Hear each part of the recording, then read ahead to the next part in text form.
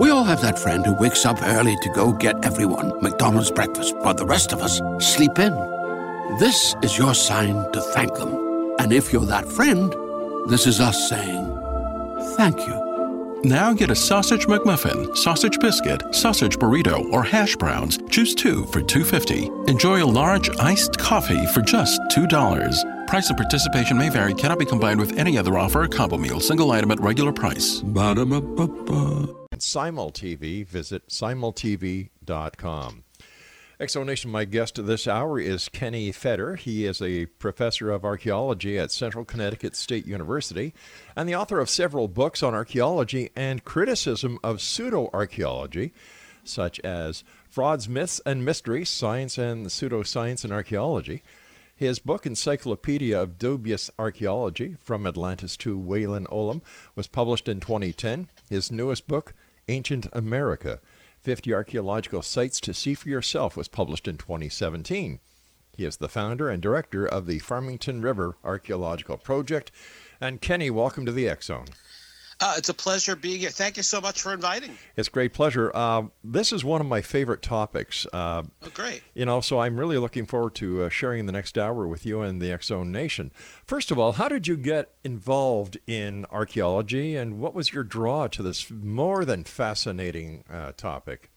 I have to admit that I was initially drawn to archaeology when I was just a little kid. Mm-hmm. I was 4 or 5 years old. And I decided at that point, I knew what I wanted to be when I grew up. Right. Rob, I wanted to be a dinosaur. I wanted to grow up and be a Tyrannosaurus Rex. And then when I found out, well, no, you really can't become a member of an extinct animal species, mm-hmm. I was pretty heartbroken. But my parents were really good at fostering my interest in lots of things. Right. And so they when I was a little kid, they bought me books about dinosaurs, but also books about ancient Egypt and Native Americans. Wow. And that became kind of filtered through my little kid brain, mm-hmm. that I really like thinking about and reading about the past. It's like an interesting place to visit. And that's really when I began with this interest in dinosaurs and then ancient Egypt and Stonehenge. And I never actually wavered from that. I just have always been fascinated by the whole notion that here we are in the present and we can, in some sense, visit the past and learn about how past peoples lived. And it's been my career since the very beginning. How did you get into the field of archaeological frauds? Now, again, I always like to give a shout out to my folks for mm-hmm. being really supportive of my interests. And I appreciate that. Yeah, for real. Yeah. When I was a little kid, my parents, we didn't have a lot of money. My dad was a school teacher, but they would, every summer, they would pack me and my sister mm-hmm. into the car, and we would drive. We would take trips up to Canada, for example, to Quebec, to Sturbridge Village in Massachusetts. And one of the places they took me was an outdoor museum in New York, a place called the Farmers Museum, which is in Cooperstown, where the Baseball Hall of Fame is located. Right. Now, I wanted to go to Baseball Hall of Fame, but I also was interested in this outdoor village where the buildings were all genuinely old buildings, 1800s, mm-hmm. that were brought there to create this imaginary 19th century farming community. And I remember this really clearly, being a little kid, maybe I'm 9 or 10 years old, and seeing attached to one of the barns and one of the farms, there was this little lean-to, and under the lean-to was this 11-foot tall giant man of stone. Was he petrified? Was he a sculpture? And that, in fact, was the Cardiff Giant. So my first exposure to any of this stuff, to archaeological frauds, was seeing the Cardiff Giant and reading a little bit about it there, about how this was this amazing fake perpetrated in 1869 by a farmer and his cousin who was a cigar manufacturer, and how for several months it was absolutely the most important archaeological discovery of the century, and people from all over the northeast United States, from Philadelphia and Boston and New York and even Washington, D.C., came up to New York on the train to see this amazing, perhaps he was a man petrified from before Noah's flood. Who knew? It was only several months later that the perpetrators of the whole thing admitted, well, they had a sculpture made in Iowa. They had moved the sculpture to New York. They had buried it for a year. And then given the high sign, the farmer had hired a couple of guys to dig a well on his property. And the well diggers found the remnants of this man turned to stone. And within a very short period of time, they had erected a circus tent, and they were charging people 25 cents a look. And again, thousands of people congregated on this little sleepy farm to see the Cardiff Giant. It got so popular. I mean, the story is just bizarre. It got so popular that the famous circus impresario P.T. Barnum actually offered the farmer, whose name was Stub Newell, $30,000 to purchase the giant. $30,000 in 1869 translate that into the modern dollar. It's probably $750,000. And the farmer turned P.T. Barnum down and continued exhibiting the giant. They moved him to Syracuse, which was the nearest town. Mm-hmm. So it's just scientists. People like O.C. Marsh, who is affiliated with the Yale Peabody Museum and is one of the most famous paleontologists of the 19th century. He went and saw this thing, the Cardiff Giant, and he said, well, this is a humbug. This is made out of stone. This is a sculpture. But it didn't make any difference. People wanted to believe. P.T. Barnum's solution, by the way, to the fact that the challenge posed by Stub Newell's refusal to sell him the giant, P.T. Barnum went ahead and had a fake giant made. Now, follow that, right? A fake of a fake. It's a fake of a fake, right? I know a double negative makes a positive. I don't think a fake of a fake makes it real. No. It's pretty hilarious. After a while, they actually took the real Cardiff Giant, the real fake, on the road. Mm-hmm. And by sheer coincidence, he was in Manhattan at the same time the circus was in town. And P.T. Barnum's fake Cardiff Giant outdrew the real Cardiff Giant. He sold more tickets because he was a better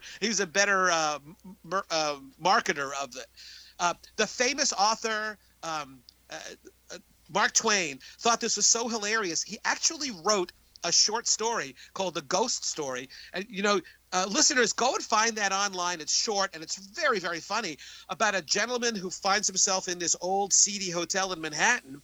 Unbeknownst to him, the Cardiff Giant is being displayed next door, and the ghost of the Cardiff Giant comes into his hotel room begging that somebody please, I am doomed to haunt the halls of this hotel until somebody reburies my body across the street. And the joke was on the Cardiff Giant. He was haunting the wrong one. Instead of haunting his actual remains, he was haunting P.T. Barnum's fake.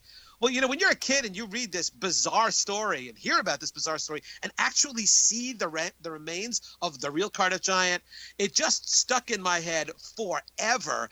And then when I began teaching archaeology, it just seemed like a really good story to bring up to students, and they responded so positively. And then they began asking me about, what about other stories? What about Piltdown Man? What about Atlantis? What about the Mound Builders? And after a very short period of time, it became a course. And then when I teach a course and there aren't any good books available, I say, well, what the heck? I might as well write my own book. And that was as far back as 1990. And that book, The Frauds, Myths, and Mysteries, the book we're talking about, is still in print. And in fact, it will be going into its 10th edition sometime next year. So clearly I touched a chord. People like to hear these stories. Whether they agree with my diagnosis or not, that's not really important. But they're interested in how these stories inform us about people's understanding of human antiquity.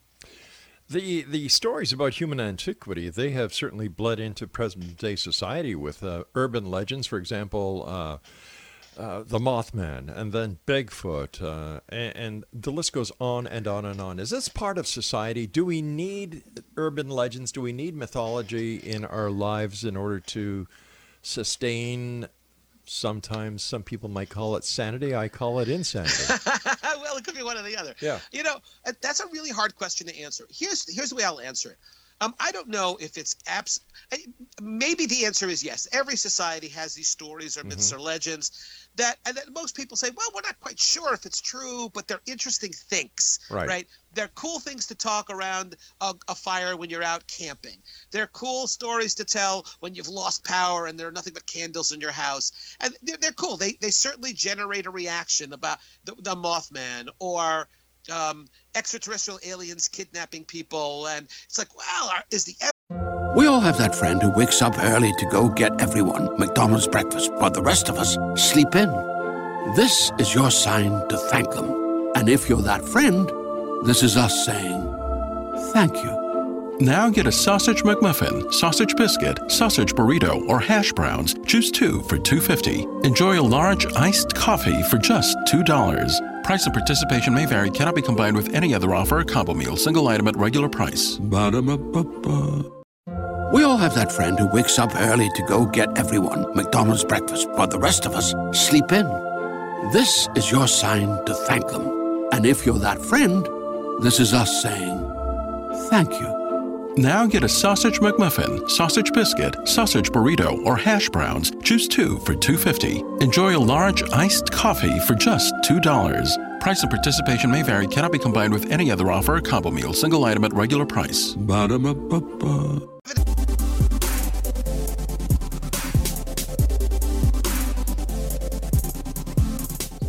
Exonation, Kenny Fetter is our special guest. His website is ccsu.edu/faculty/FEDER. Kenny, I had to stop you. We were talking about, myth, urban legends in today's society. So please continue. Right. So the point I was trying to make, and Rob, I apologize. I tend to prattle on, and if we had a 4-hour show, we wouldn't need any breaks. I would just keep talking. But the point I was making is, look, there are lots of disagreements about legends and myths, and where's the truth, where's the kernel of truth inside of those legends and myths. And my perspective is, look, I'm passionate about the human past, about human antiquity, and if what brings people to reading my book or emailing me or listening to one of my podcasts, if what brings them to me as a source is a myth or a legend, that's okay. That's really fine. And we can have a disagreement about what the significance of all that stuff is. But basically what I'm going to give you is, this is what we know based on the physical, material, archaeological record. This is what we have actually found, and this is how we interpret it. And if that brings, if the myths and legends and the stories and the cable TV shows, if that's what brings them to me, I'm fine with that. That's really okay. And then we can have a conversation about how we know what we know in science, whether we're talking about ancient aliens or Bigfoot or pre-Columbian visitors to the New World, because archaeologists deal with that all the time. We have methods that we have built upon for more than a century, and we love talking to people about this stuff. Let me ask you, what is your all-time favorite archaeological fraud that you have investigated? Yeah, there actually are several answers for that. Give me the top two. The top two, Cardiff Giant, which I've already spoken about, and this other one is a recent one. It is the Black Dragon pictograph that's in Black Dragon Canyon, which is in Utah. And I think that's one of my favorites because it's just so beautiful. The whole area, the San Rafael Swell, is just red and white and tan rocks intersected by lots and lots of canyons. And Native Americans have been there for thousands and thousands of years, and they have left behind a record of what we in the modern world would consider art. That's probably part of ceremonies, part of religious traditions. And the one I'm referring to here has 4 years. It's this beautiful piece of rock art. It's a painting that's probably 1,000 or 2,000 years old. And at first glance, it looks like a pterodactyl. And I'll admit that if you just look at the outline of it, it looks like a pterodactyl. Pterodactyls have been extinct for tens of millions of years, and yet the artwork is only a couple of thousand years old. How could Native Americans paint the image of a pterodactyl on a canyon wall in Utah? Good question. Absolutely, right? Did pterodactyls live much more recently than we think? Did Native Americans, were they in North America much longer ago than we think? And here's where simple things like modern technology allowed us to answer the question, allowed the researchers who actually studied this to answer the question. And it's something as simple as using infrared cameras. It's something as simple as using D-Stretch, which is a very well-known piece of software for enhancing photographic images, especially rock art images. When you find out that if you look at the, most rock art over years, it erodes, it weathers, and it's sometimes hard to make out the entirety of the image. When you use modern technology, modern camera techniques, modern software to enhance that image, it turns out that there's not one single animal, a pterodactyl. There are 5 different images that our mind seems to push together into this strange looking, maybe it's a pterodactyl, maybe it's a bat, maybe it's an eagle. But in fact, it's none of those things. It's a couple of people standing up. It's a bighorn sheep. It's a big snake with its mouth open wide.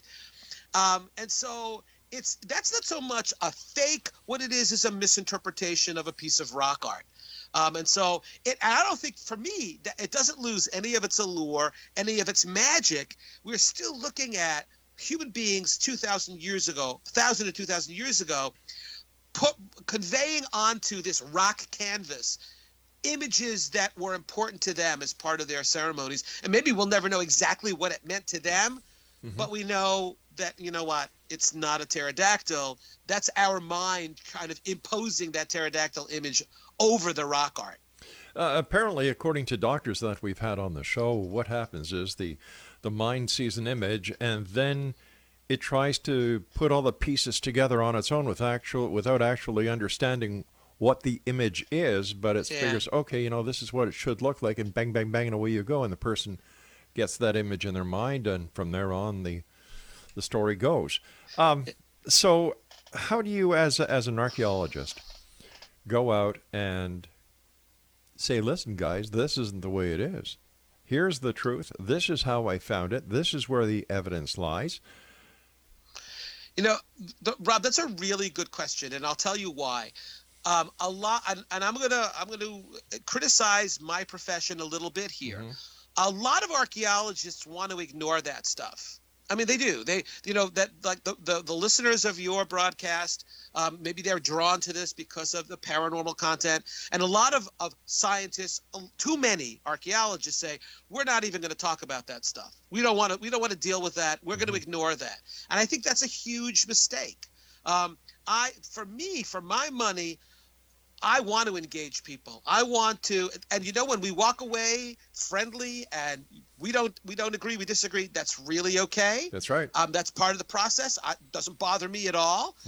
I will tell you, Rob, every once in a while I'll get an email where I have kind of a potty mouth, but sometimes I blush at the words they use in the subject line. I go, well, that's not an invitation to a conversation, actually. But I think, listen, I do this podcast called Archaeological Fantasies with Jeb Card and Sarah Head, and we confront these things head on. My book, my Archaeological Frauds book, is out there expressly because, hey, look, there's a lot of misinformation out there. There are a lot of opinions. I'd like you to know here's the opinion of an archaeologist with 40 years of experience. So having the opportunity of having an archaeologist on my show with 40 years of experience, there you go. what is your take on all the different claims of Atlantis? In fact, I'm glad you asked that question because there's an entire chapter about Atlantis in my book. There's a lot in the Frauds book. There's a lot of misapprehensions, a lot of misinterpretations, misrepresentations. The deal with Atlantis is, look, the first time that shows up anywhere, the story of Atlantis, is in Plato, and it's about 350 BC. So about 2,500 years ago. And Plato was not a historian, not an archaeologist. The guy's a philosopher. And he uses the story of this incredibly powerful ancient civilization as a metaphor.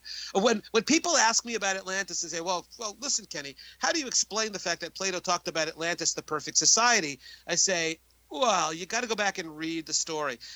The perfect society in the Atlantean dialogues, the Timaeus and Critias, it isn't Atlantis. It's a mythical ancient Athens from 9,000 years before Plato, 11,000 years or more before the present.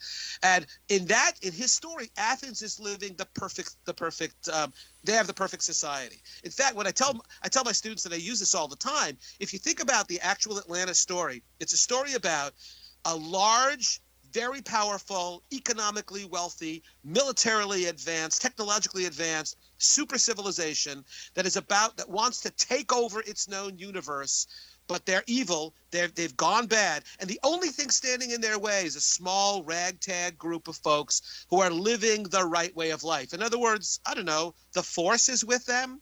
The story of Atlantis is told by Plato is just an early version of Star Wars. Atlantis is the evil empire in the story. They're the ones who have strayed from their godly ways. They've become greedy and pernicious and militaristic, and the only thing stopping them from taking over the world, and in Plato's mind, the world was Europe and Northern Africa. Right.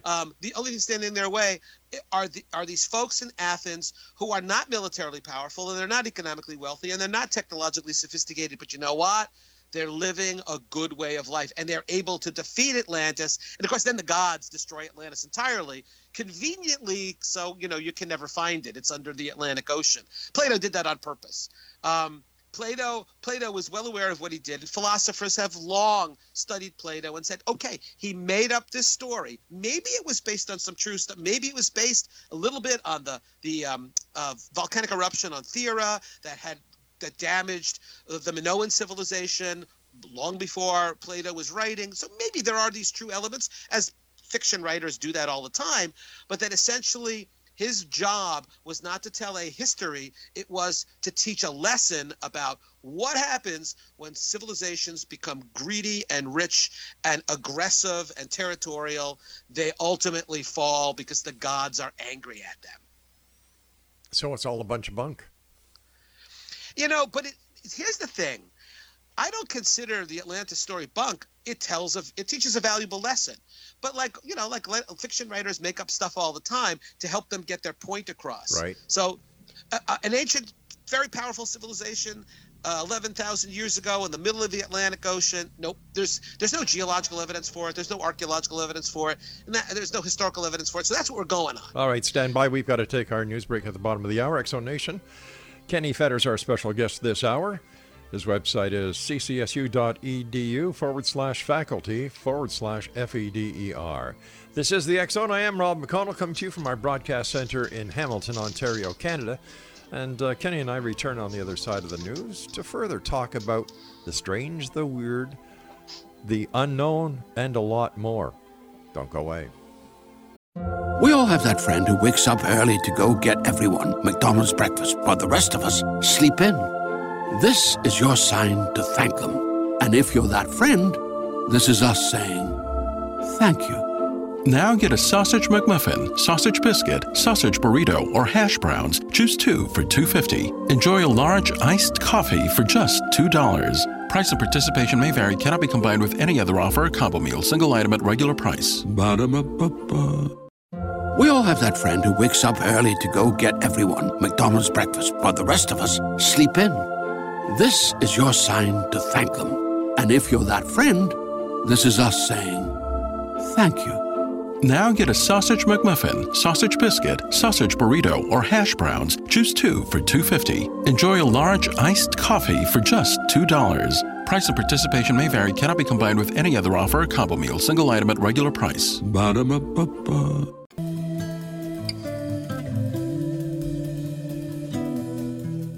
Kenny Federer is my guest, Exo Nation. And Kenny, when we look at what Plato did and how society has taken it, there are books that are written on Atlantis. There are people spending money looking for Atlantis. How has the internet sparked and fed and fueled the fraudulent archaeological business? The bottom line there is that, look, before there was the internet, there are a lot of, I guess you would call them gatekeepers. Mm-hmm. People had an idea about whether it's Atlantis or transatlantic travel between the old and new world or ancient aliens. Before the internet, there, at least for publications, for most journals, for most publishers of books, there's this gatekeeper, right? And so they're you send them a manuscript and they're gonna send it out to folks and say, does this make any sense? That's what happens if I write a book. The publisher doesn't just say, "Oh, Kenny Feder, we're going to publish his book." Mm-hmm. They send it out for review. So there are ways of filtering out stuff that maybe isn't isn't properly done, doesn't make any sense, that there are strong arguments against it. And the internet is great for allowing everybody a say, but there's a drawback to that. And what that drawback is, there really aren't any gatekeepers. So anybody can have a website, anybody can say whatever they want on the internet, and that's okay. But it also means that folks have to be careful about what they read and what they take away from what they read. And the bottom line for all of that stuff, look, if you read something on the internet, if it's something I've written or something that any one of a host of other people have written, the question to ask is, all right, does this follow logic? Does this make sense in a scientific sense? If that's what you're looking for, if you're looking for evidence and proof, is the evidence sufficient? Is the proof sufficient? Are other sources cited? Are alternate opinions or alternate hypotheses considered? And that's not just for a fringe website, that's for any website. And everybody in that, and you're kind of on your own of trying to figure that out. What I tell folks always is, look, merely because I have a PhD in anthropology and an archaeologist, and I've been doing this for literally 4 decades, that doesn't mean I'm always going to be right. And it doesn't mean that somebody who's not done any research, who hasn't really done the work, is always going to be wrong.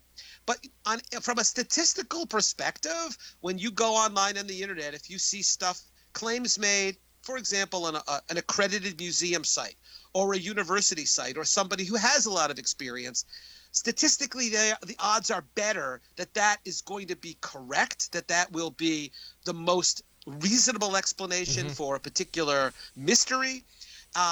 And that somebody who doesn't have the background, who hasn't done the research, no field work, didn't go through the process of training, they're not always going to be wrong, Rob. I admit that. But the odds of them being right and showing all of the scientists with all the work done are going to be wrong. The odds are lower. It's not zero. Let's make that real clear. But that's one of the issues about the internet, is that it's sometimes really difficult to know, all right, this is a really interesting interpretation of this piece of rock art, or this is a really interesting interpretation of this archaeological site, but how do I know if it's legit? And again, it's common sense is what you have to apply. You see, I call the internet the largest septic tank that God and mankind has ever created, because there's more crap in it than anything else. But there's so much good stuff as well. You take the good with the bad. As a professor I know used to say, you got to keep an open mind. Like it's like an open mind. But when you keep a really open mind, you're going to get a lot of garbage thrown into it. Sure will. But you got to be able to you have to internally, you have to have some internal system of filtering out the stuff that doesn't make any sense from the stuff that does. And for me, what makes sense is we've got authentic archaeological artifacts in stratigraphic context with legitimate, good, solid dates, with stratigraphic profiles and proveniences taking and a whole bunch of other stuff that confirms in my mind, okay, that looks legit, even if the results are something that surprised me. And I love being surprised. You talked briefly about ancient aliens or ancient astronauts. Yeah.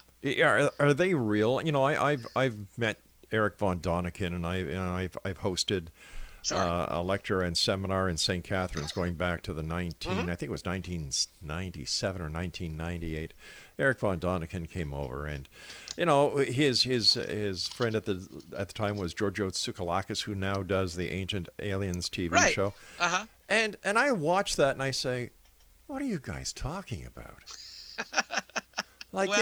Yeah. And yet there are so many people who believe it. Well, wouldn't it be cool? I mean, sometimes my party line is always, real archaeology is way more interesting. The stuff that we really know is far more interesting than what I consider the nonsense that's spewed by these folks. But the reality is, Rob, if you were to call me at 3 o'clock in the morning, wake me up from a sleep, and I'm in a stupor, and you go, come on, Fader, wouldn't it be really cool if ancient astronauts had landed on Earth and there's evidence for it? I got to admit something to you, Rob. This is just you and me talking, right? Yeah, that would be pretty cool. That certainly would be pretty cool. But the bottom line here is, what does the evidence show? And the evidence, von Däniken, the first book, Chariots of the Gods, written by Eric von Däniken, put him on the map, very, very popular. I see there being 3 primary claims made in that book. And the first is really strange, which is that ancient aliens landed on Earth and actually mated with our ancestors to create the next version of human beings in an evolutionary sequence. And when, people say, well, maybe he didn't mean they mated with, maybe he meant artificial stuff. In an interview that von Däniken did with Playboy back in the 70s, he said, they mated. He used the word sex. Yep. He said aliens would have sex with, and the funny thing is, go to any museum and look at a reconstruction of Australopithecus or Homo habilis, and it's like, they're basically upright apes. So, I don't think when Neil Armstrong, the American astronaut who first stepped on the moon, I just don't see Neil, getting busy with Australopithecus 2 million years ago to create the next step in human evolution. But maybe, just maybe, that's where the term monkeying around comes from. Oh my God, Rob! If people are going to write letters, they have to write those to you. That was not me speaking. All right, But there's the deal. I mean, in terms of for 2 species who both evolved on one planet, Earth, to be able to have the matching physical equipment to mate and then to produce offspring who are fertile is like, that's unheard of. There are very few. To have a species on another planet come here and even have the matching equipment to have to engage in sexual reproduction. So that's just an absurdity. But wait a sec. In the Bible, it also says the Nephilim came down and mated with the fair maidens of earth. Yeah, well, maybe the Nephilim were maybe the Cardiff Giant was actually a Nephilim turned to stone. I think personally that von Däniken took a lot of what he talked about from the Bible and put his own spin on it, because all he was basically was an innkeeper. And I'm still trying to understand after all these years where the hell he got his credibility from. I think what's really good for Eric von Däniken is that book, Chariots of the Gods, must have been published. It was the right time. Mm-hmm. It was people were searching for something to maybe explain where we fit into the greater cosmos. And you know what? I understand that, thinking that we are the product, we are star children. We are the product of mating between very advanced super civilization, and maybe we are this nursery, and they're watching over us, and they're not going to let us die in a nuclear holocaust. They're not going to let us destroy the planet's environment, because there's an argument that for a lot of people, ultimately the ancient aliens are like God. They have godlike powers, and von Däniken is really upfront about that, and so is Tsoukalos about in all the religious texts of all the cultures, when they talk about the gods coming down from the sky, really what they're talking about are ancient aliens who have these powers that are so amazing that to primitive people they seem godlike. They're magical. And I think it was Arthur C. Clarke, the science fiction author, who said that for any group of people coming into contact with an advanced civilization, the abilities of that ancient civilization would appear to be magic. And I get that. So there's the argument from both sides that either, the ancient gods of every civilization are actually aliens, or maybe that's why people embrace this, that there is this power outside of us. And it's not necessarily the God of the Bible, but these creatures have these godlike powers, and ultimately are looking out for our best interests, because we are, after all, partially them. We are related to them. We are their children. We are their creation. Yeah, exactly. I guess. We are their missing link, because another metaphor would be is that if the ancient aliens did have sex with monkeys or earlier, monkeying around and so on, that would also explain a family tree, I guess. We've got to I know, I'll take the blame on that one as well, Kenny. There you go. We've got to take our final break. Kenny Fetter is our special guest this hour, Exonation, www.ccsu.edu/faculty/Fetter, and he's the author of Frauds, Myths, and Mysteries. And we're going to talk to Kenny about how we can get copies of his books and what he's doing in the future, and we'll Well, I've got a question or two to still ask him, and we'll both be back on the other side of this break as we continue here in the X Zone from our broadcast center and studios in Hamilton, Ontario, Canada. And to watch us on Simul TV, the X Zone TV channel is Channel 21.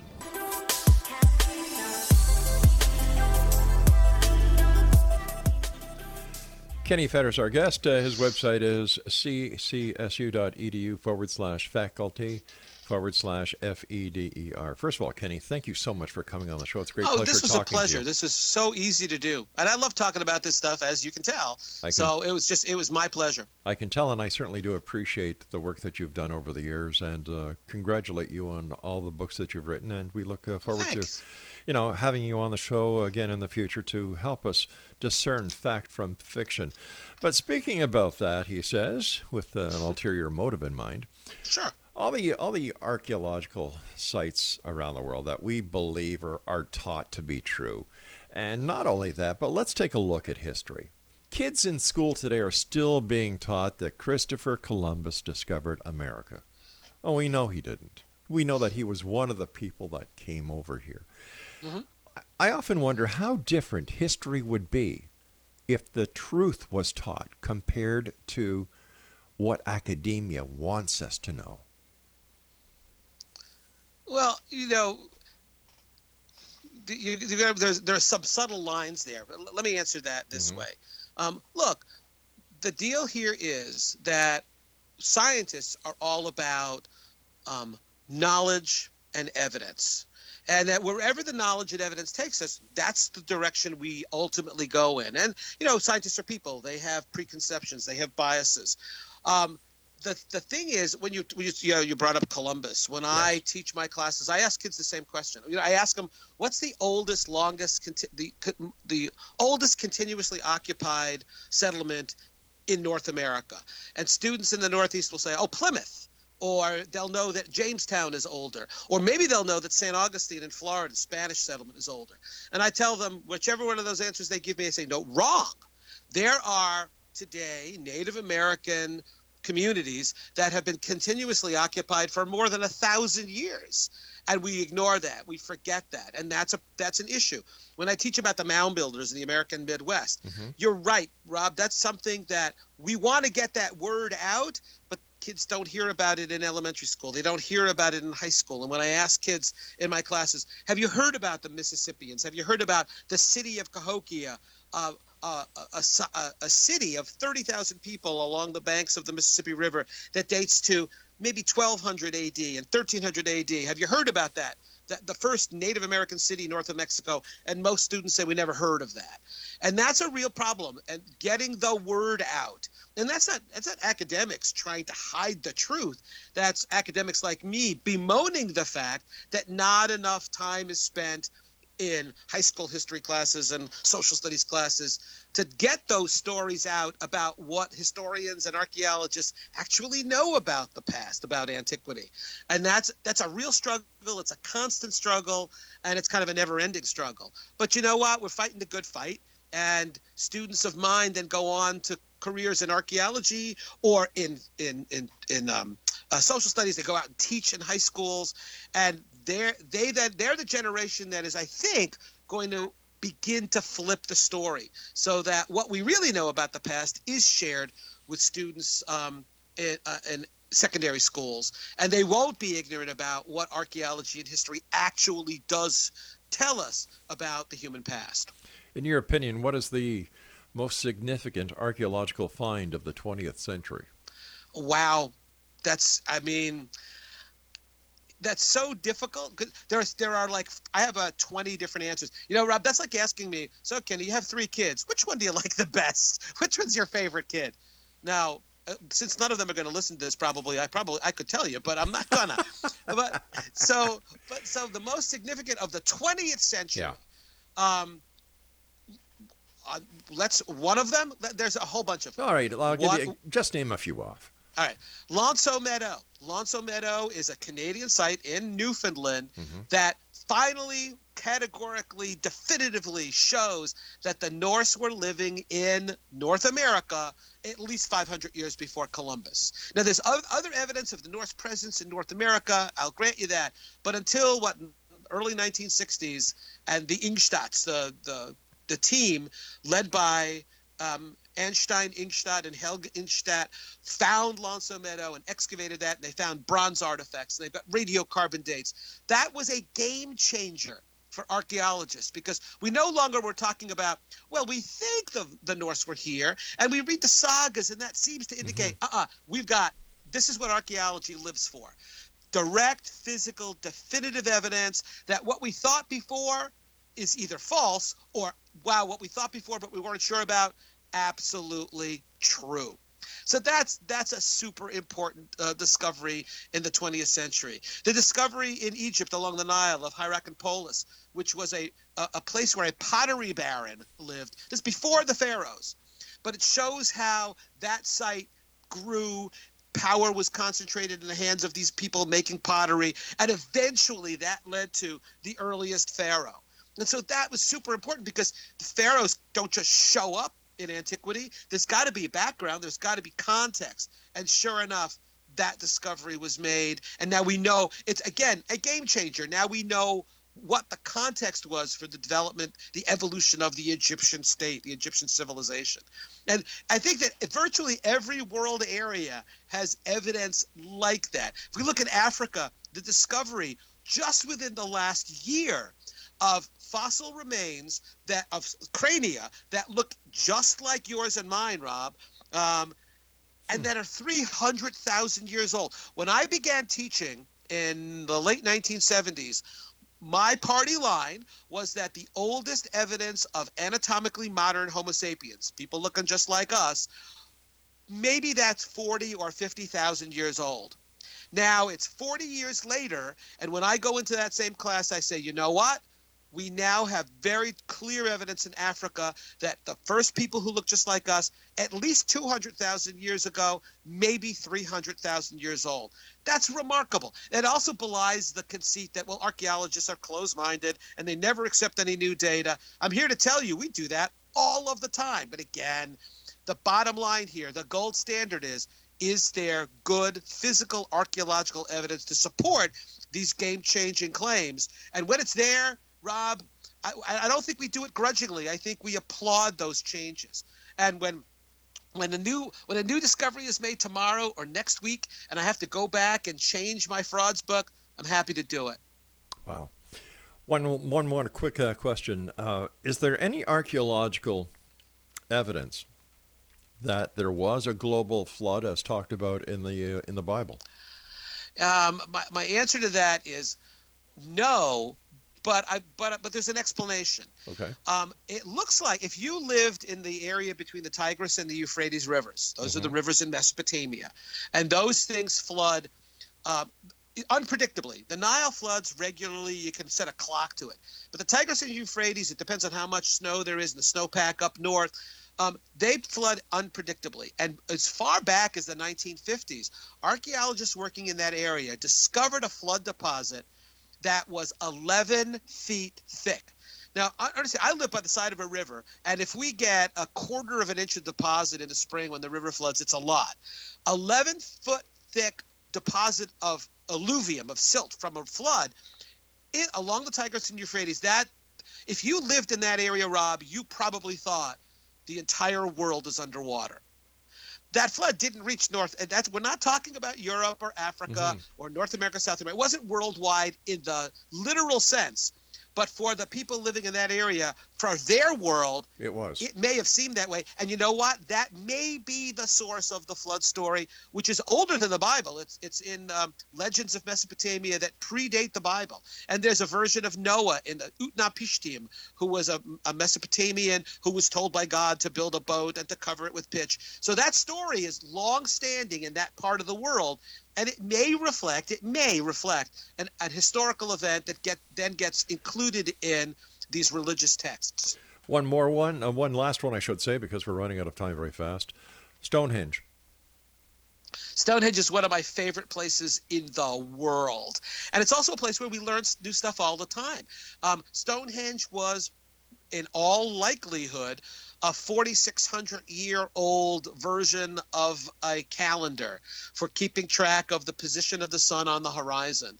I don't think there's any doubt about that the heel stone at Stonehenge is meant to demarcate the summer solstice, and you can look at the march of that sun across the horizon during the course of a year. And at Stonehenge, they built this giant timepiece to keep track of that. And now we know that people from all over Europe were buried at Stonehenge based on the strontium content of their bones. We know that the stones, some of the stones, the blue stones in the center of Stonehenge, came from more than 100 miles away in Wales, and we kind of know how they brought it there. We know that a couple of miles away from Stonehenge is this large village where feasts were regularly happened, feasts, and probably were the people who built Stonehenge, the people who worshiped there would gather at that site, and they would kill a bunch of animals, and they would have this gigantic feast to commemorate maybe the rising of the sun on the summer solstice. So it's a great, fascinating place. It shows the great intellect, intelligence, the genius of ancient people who, by the way, didn't need ancient aliens to teach them how to do any of that stuff. Listen, Kenny, we've run out of time for tonight. Quickly, tell our listeners where they can get your fabulous books. All right, you can get my fabulous books at Amazon, Amazon.com, my frauds book, my dubious archaeology, some of my textbooks. And right this minute, I am kind of combining my frauds book with my Ancient America book, which is visiting sites, a new book called Archaeological Oddities, in which some of the places we talked about today, that you can visit these places and see for yourself the strange, weird, and odd archaeological sites in North America anyway. Kenny, thanks very much for joining us, and we'll have you back in the future because we still have so much to talk about. Until then, take care of yourself, my friend. A real pleasure. Thank you so much for inviting me. You take care, sir. And once again, Exonation, you can visit Kenny online at ccsu.edu/faculty/FEDER. I'll be back on the other side of this break. This is The X Zone. I am Rob McConnell. Don't go away. We all have that friend who wakes up early to go get everyone McDonald's breakfast, while the rest of us sleep in. This is your sign to thank them. And if you're that friend, this is us saying thank you. Now get a sausage McMuffin, sausage biscuit, sausage burrito, or hash browns. Choose 2 for $2.50. Enjoy a large iced coffee for just $2. Price and participation may vary. Cannot be combined with any other offer or combo meal. Single item at regular price. Ba-da-ba-ba-ba.